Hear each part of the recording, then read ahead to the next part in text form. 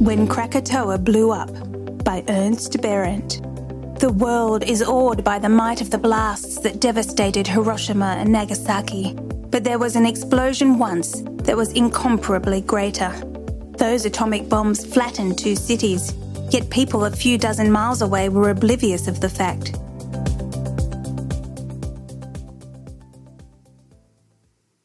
When the East Indies island of Krakatoa blew up, on 27th August 1883, the whole world knew about it.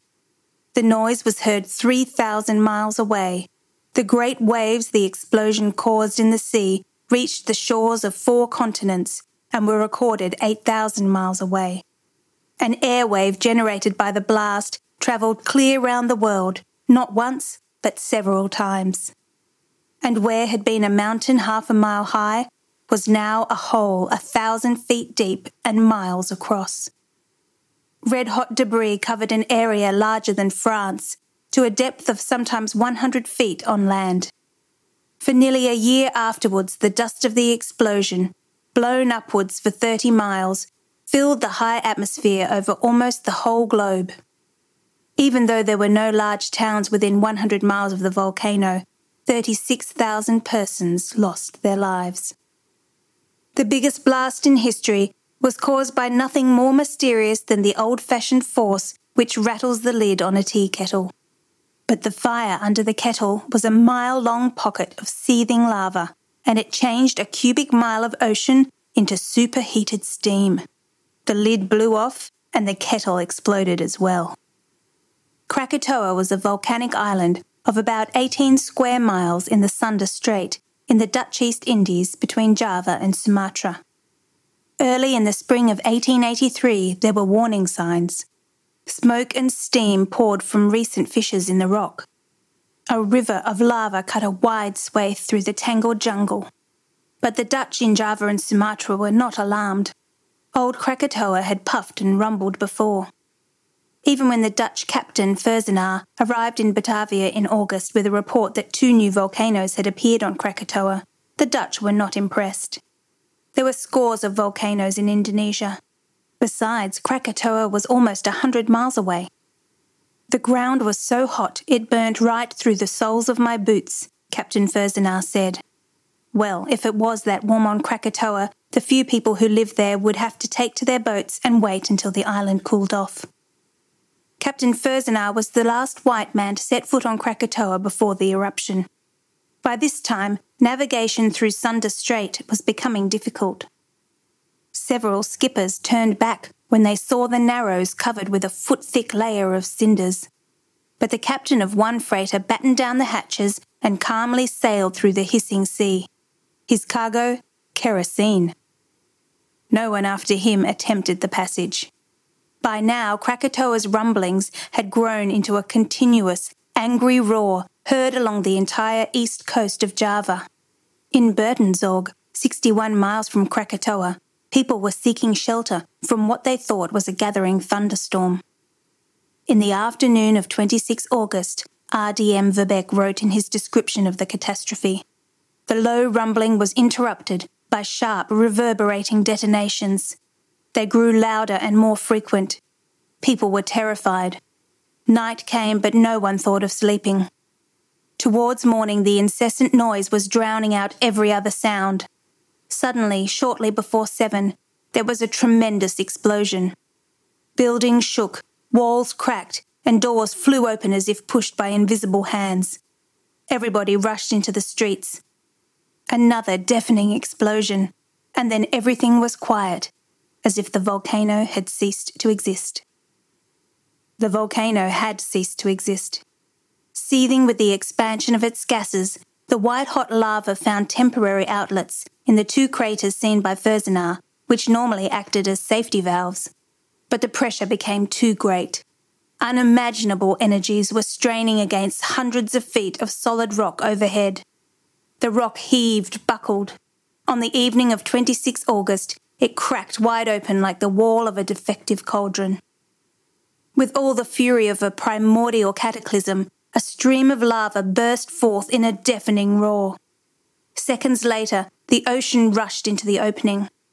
On contact with the hot lava, The water changed into superheated steam. Colossal blocks of granite and obsidian rocketed upwards amid a cloud of dust and smoke. Again the ocean rushed in, battling the pent-up lava, changing into expanding, exploding superheated steam, breaking down barrier after barrier of rock. No one knows how many times the white-hot magma pushed back the ocean and how often the ocean returned to the assault. In the end, the water won. Early in the morning of 27 August, the ocean reached the volcanic centre of the island. Even the fury of the previous explosions was but a faint prelude to the final cataclysm as the heart was ripped out of Krakatoa and 14 cubic miles of rock streaked upwards into the sky. The sun was blotted out behind a curtain of ebony torn by jagged lightning. Miles away, Krakatoa's pyrotechnics awed the sailors of the British ship Charles Ball, who saw the island shoot up over the horizon, shaped like a pine tree brilliantly illuminated by electric flashes. The sea was covered with innumerable fish floating belly up on the churning water.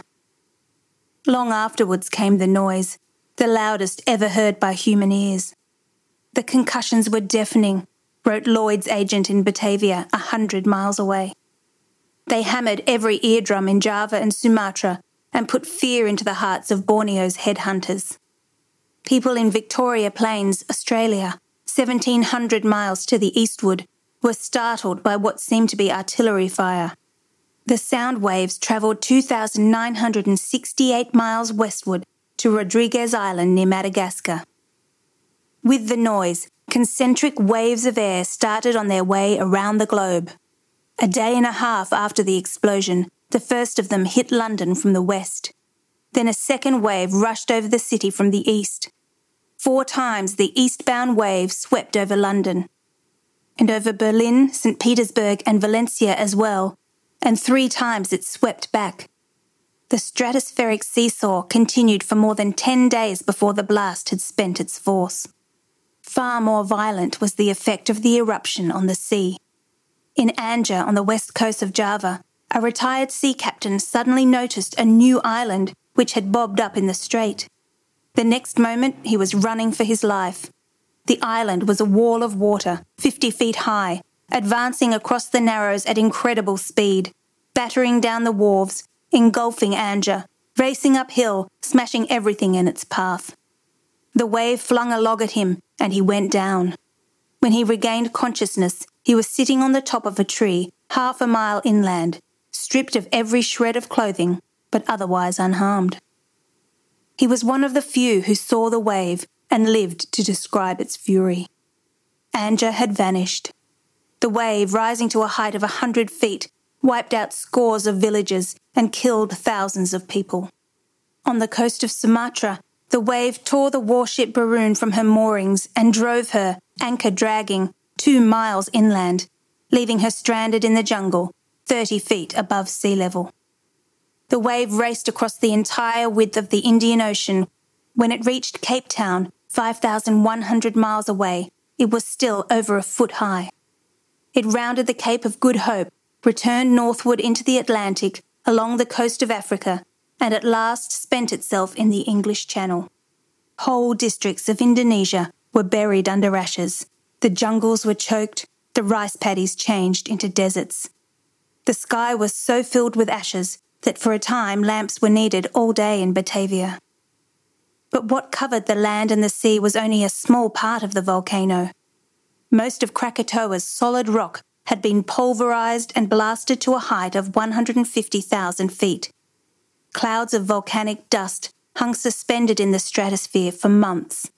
Air currents carried them across oceans and continents.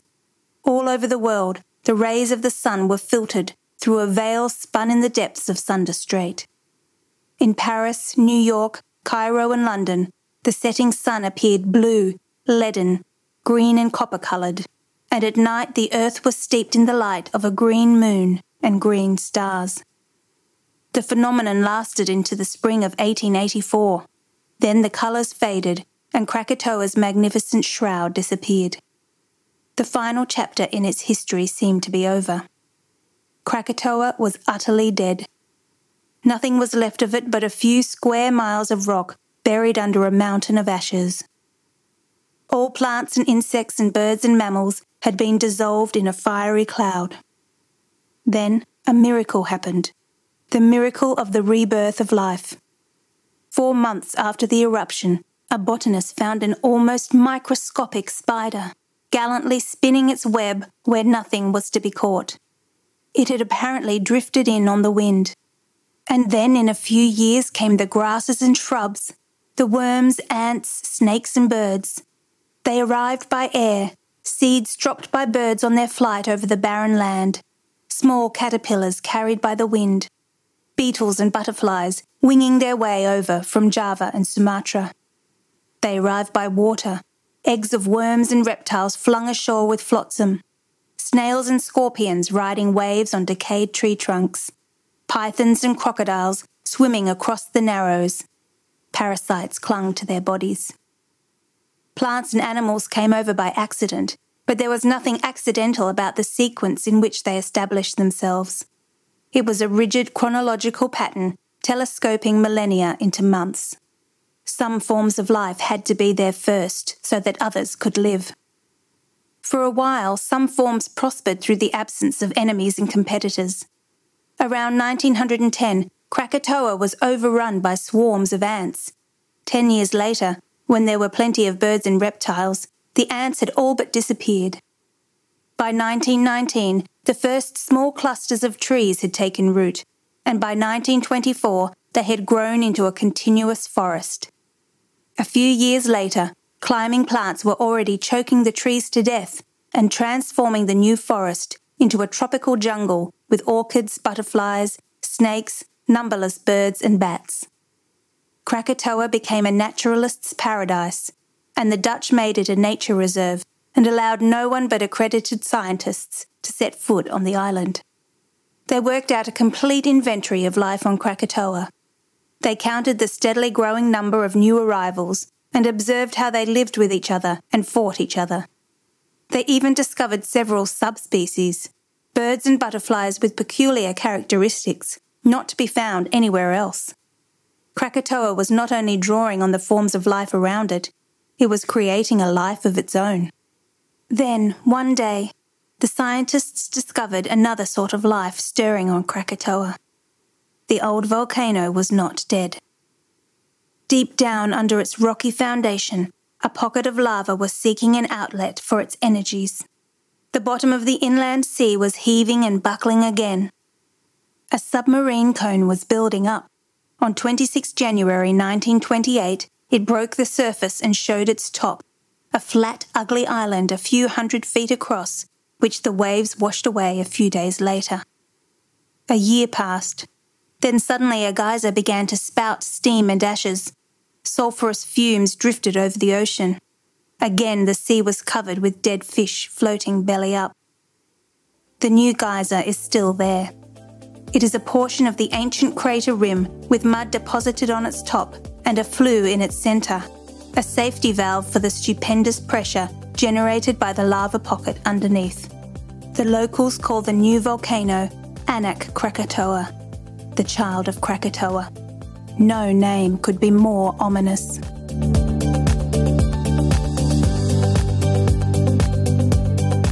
For more RD Talks, visit readersdigest.com.au. Brought to you by Reader's Digest Australia. Narration by Zoe Mernier. Sound production by Ricky Price.